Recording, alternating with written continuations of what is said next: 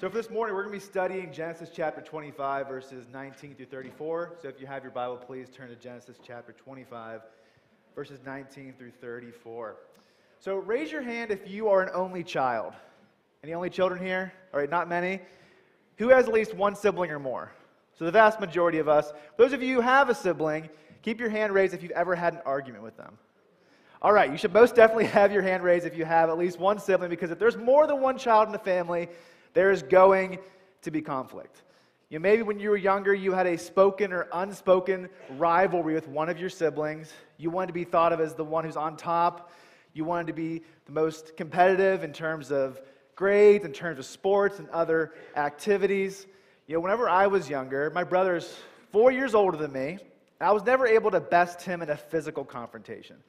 Every single wrestling match or fight that we had ended in the same exact way, in a wrestling move he called the scissors. He would wrap his legs around my stomach and squeeze as hard as he could until I couldn't breathe anymore. I had to tap out and get out of the fight. Even though I couldn't best him in a physical confrontation, I was able to compete with him in the virtual world, and our video game playing was really, really heated at times. You know, as the older brother, he wanted to keep me in my place, and more than anything, I wanted to beat him on GoldenEye N64 or Halo on Xbox. And those times where I did defeat him, he would get so angry, and it was amazing. It was the best thing ever. I would just eat up his disappointment like it was the tastiest food imaginable. So this petty virtual sibling rivalry cannot compare to the greatest sibling rivalry of all time, which we're going to study in depth this morning, and that is the sibling rivalry between the twin brothers of Jacob and Esau. And believe it or not, this rivalry actually began before they were even born, and it led one brother to flee from the other in fear for his life. Now, this is an extremely sad story that is filled with a lot of horrible mistakes and sinful decisions. You know, it's a really good thing to learn from your own mistakes, but it's even better to learn from the mistakes of other people. And that's hopefully what we're going to do this morning as we dive into Genesis chapter 25, verses 19 through 34.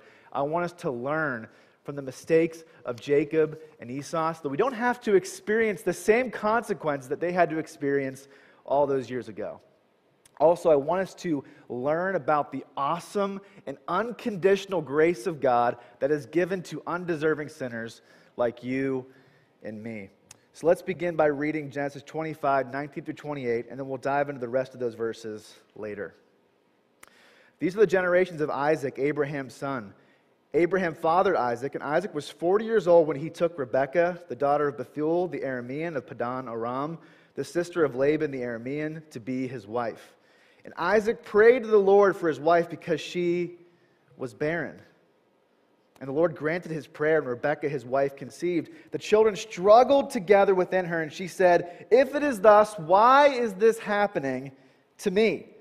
So she went to inquire of the Lord, and the Lord said to her, "Two nations are in your womb, and two peoples from within you shall be divided. The one shall be stronger than the other, and the older shall serve the younger." When her days to give birth were completed, behold, there were twins in her womb. The first came out red, all his body like a hairy cloak. So they called his name Esau. Afterward, his brother came out with his hand holding Esau's heel, so his name was called Jacob. Isaac was 60 years old when she bore them. When the boys grew up, Esau was a skillful hunter, a man of the field, while Jacob was a quiet man dwelling in tents. Isaac loved Esau because he ate all of his game, and Rebekah loved Jacob. So there's a question I want each of us to answer as we study this story. What should I learn from the sibling rivalry of Jacob and Esau? Number one, I am saved by grace and grace alone. I am saved by grace and grace alone.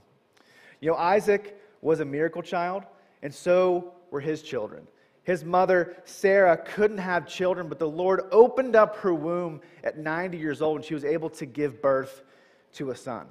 And Isaac's wife also couldn't have children, and this is a painful loss for any woman, but back in the ancient world, there were so many social consequences for not being able to have children that these must have weighed very heavy on Rebekah. But the Lord guaranteed Isaac's father Abraham that he would have a massive family line that would continue, and this promise would be kept no matter what. So Isaac, he wants his family line to continue, and he sees the pain of his wife who can't have children. So he goes to the Lord and he asks for a miracle. And as he often does, the Lord goes above and beyond. Doesn't just give them one son, he gives them two sons. And I'm sure Rebekah was really happy to actually be pregnant, but this is a very difficult pregnancy. And we're told in the text that the babies jostled each other within her, and she said, "Why is this happening to me?" How many mothers said that at some point in your pregnancy? Why is this happening to me? Another way to translate the original Hebrew is the children were smashing into each other within her. Her womb was like a war zone, and these children were fighting each other before they even entered into the world. So Rebekah is in so much pain, she has no idea what to do, so she goes to the Lord in prayer, and the Lord responds to her by saying this: "Two nations are in your womb, and two peoples from within you will be separated. One people will be stronger than the other, and the older will serve the younger." So God is saying that this physical fighting within Rebekah's womb is actually a symbol, a sign of his sovereign plan and how the future is going to play out. As we already discussed, Abraham has promised that a great nation will come from his line, but only one of these sons can be the fulfillment of this promise. Normally, the oldest son will be the leader of the family and receive the most blessings from God, but the Lord says the opposite is going to happen in this situation. The older brother Esau will serve the younger Jacob. The nation of Israel, God's chosen people, would come from the line of Jacob, while the Edomites would come from the line of Esau. So the question we have to ask ourselves is, why did God shake up Isaac's family in this way? Why did God choose Jacob instead of Esau? Well, the Apostle Paul gives us an answer to this question in Romans chapter 9, which is probably one of the most controversial chapters in all of the Bible. Paul says this: "When Rebekah had conceived children by one man, our forefather Isaac, though they were not yet born, had done nothing either good or bad, in order that God's purpose of election might continue, not because of works, but because of him who calls, she was told, the older will serve the younger. As it is written, Jacob I loved, but Esau I hated." So according to Paul, did God choose Jacob because he was an awesome man of integrity? Not at all. We're actually told that God made this choice before either of these men were even born or given the opportunity to do either anything good or bad. And we're going to learn in a few minutes that Jacob was often an underhanded liar who would do anything to get on top and get his way. We have to understand that Jacob did not deserve the blessing and grace of God, but God gave it to him anyway. Jacob was saved by grace and grace alone, and the same goes for you if you're a follower of Christ. This is really important to understand. God didn't save you because you're awesome. He saved you because He is awesome. God's salvation is a pure gift, not a reward for anything that you have done. Salvation is something that you receive. It's not something that you achieve. Let me say that again. Salvation isn't something that you achieve. It's something that you receive from God Himself. I love Titus 3:5, where Paul says this: "God saved us not because of works done by us in righteousness, but according to His own mercy." And this truth of God's salvation, of God choosing us, shouldn't cause us to boast or think we're better than anybody else. It should actually have the opposite effect. This should humble us and cause us to show love to everyone and extend grace that God has given to us. It's not your job to decide who gets into God's kingdom or not. It's your job to be a faithful witness and share the love of Christ with anyone and everyone you come into contact with. I think it's amazing that the Lord chooses to use broken vessels like you and me to share His message of salvation to His chosen people. God doesn't need us, but He chooses to use us anyway. All right, what should I learn from Jacob and Esau's sibling rivalry? Secondly, I must not be controlled by my sinful appetites. I must not be controlled by my sinful appetites. Jacob and Esau couldn't be more different, and this was very clear at birth. Esau comes out, and he's covered in red hair. His name actually means red or hairy. And I'm assuming that Jacob was kind of a shrimp, and he was a hairless kid, and he was holding on to Esau's heel.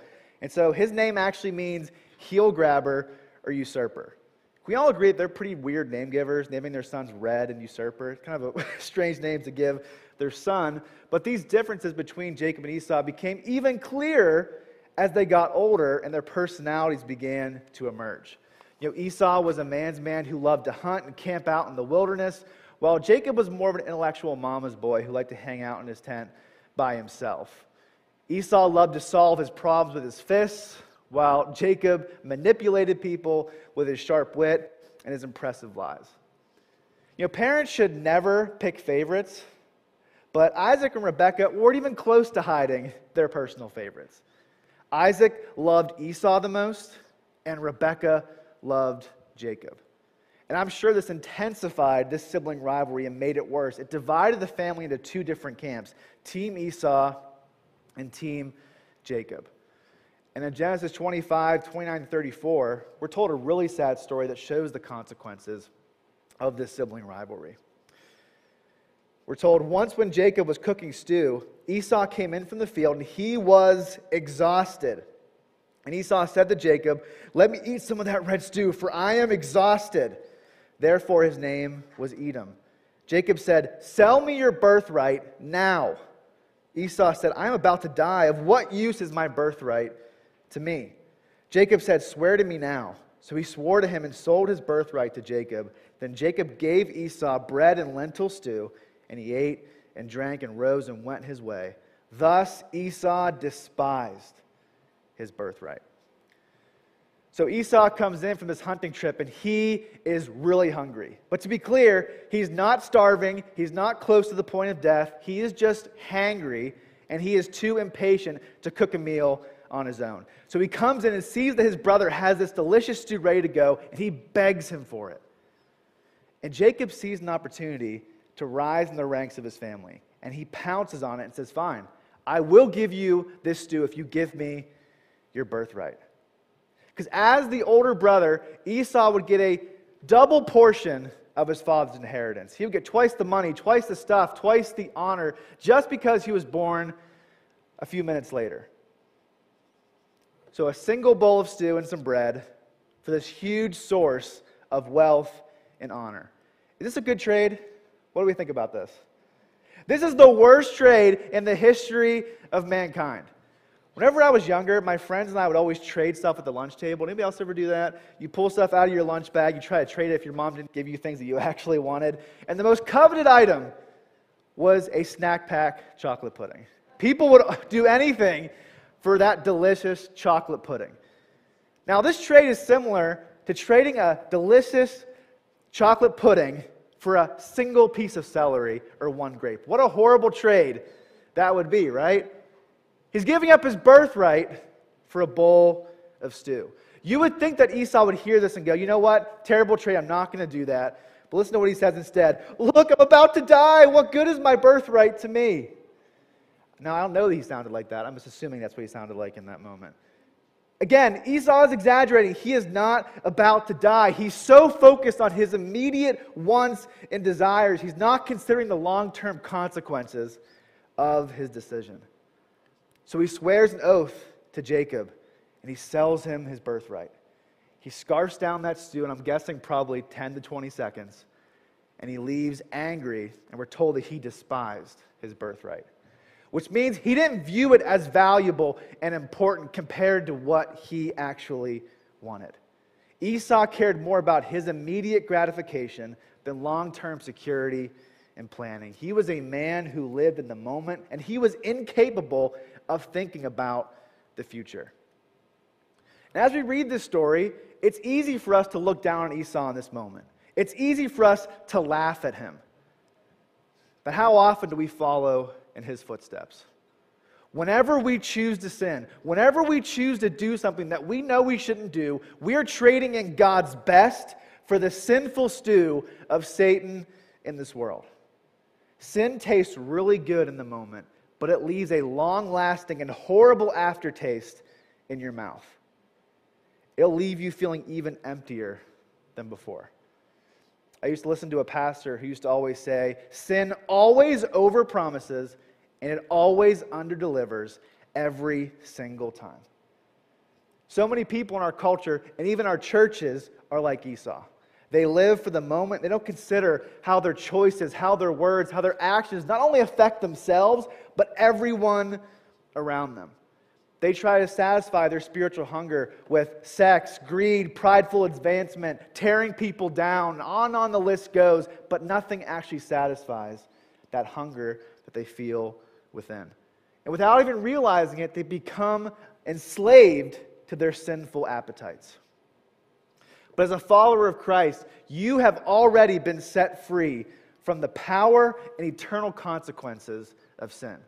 You no longer have to cave into temptation. God, through the Holy Spirit, has given you the ability to say no to sin and yes to godliness at every single turn.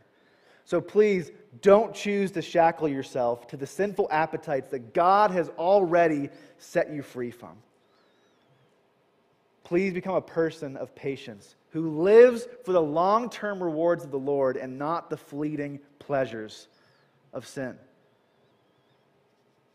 So I want you to ask yourself a very, very important question this morning. What blessings from God am I sacrificing right now for a bowl of sinful stew? What blessings from God am I sacrificing right now for a bowl of sinful stew?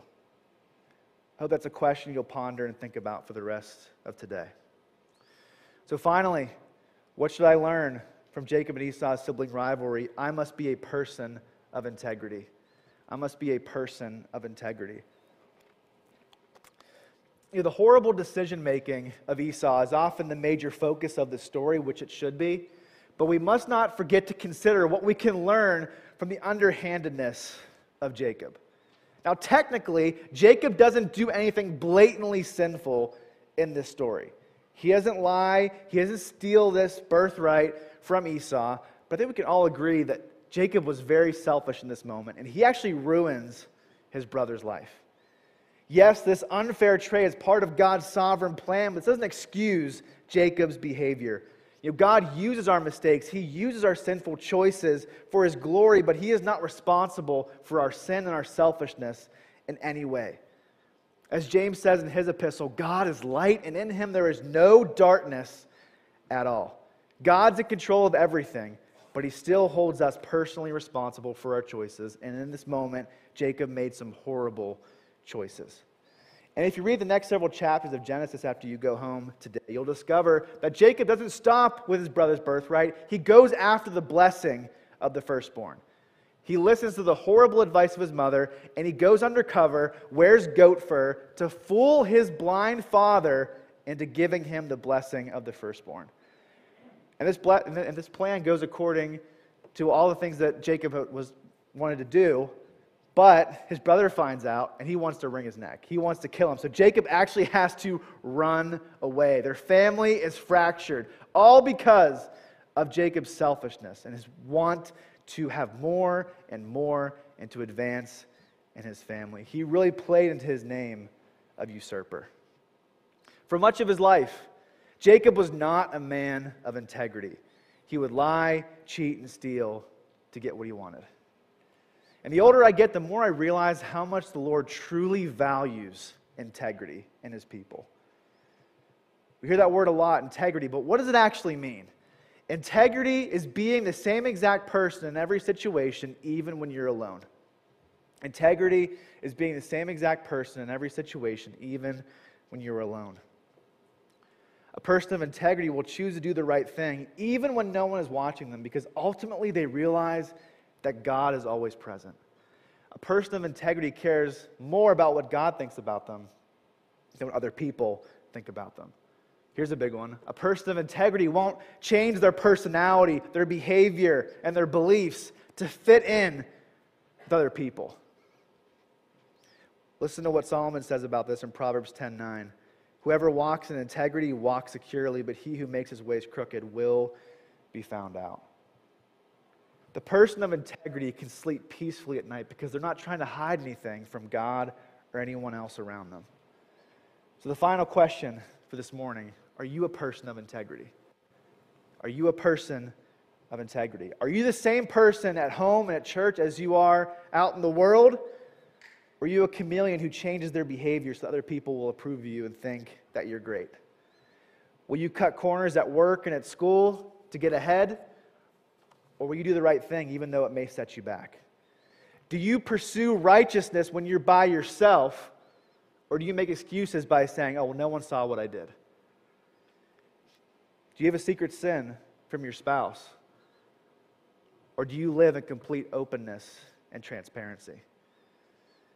And to be clear, God doesn't expect perfection from you and sinlessness. That's impossible in this life. But He does expect you to walk in the ways of integrity. Every single day, He expects you to become less like your old sinful self and more like Jesus Christ. Let us all learn from the negative examples of Jacob and Esau so that we aren't doomed to repeat their same mistakes and experience the consequences that they had to experience. Please never forget that the undeserving and unconditional grace of God frees you from your sinful appetites and empowers you to be a person of great integrity. Let's pray. Father, we thank you so much for who you are, what you've done in our lives. Lord, we all come before you with our sin and our selfishness. Lord, we lay these things before you and ask for your help so that we can move forward and grow by the power of the Holy Spirit, Lord. Lord, after this Christmas season, Lord, help us to still be amazed by your grace. Help us to still be amazed by what Jesus has done for us. And I pray that that remembrance would empower us to live for you, would empower us to fight against our sinful appetites and to be people of great integrity, Lord. Let 2021 be an amazing year of spiritual growth for everyone in this room and everyone watching online. We pray this in the powerful name of Jesus Christ. Amen.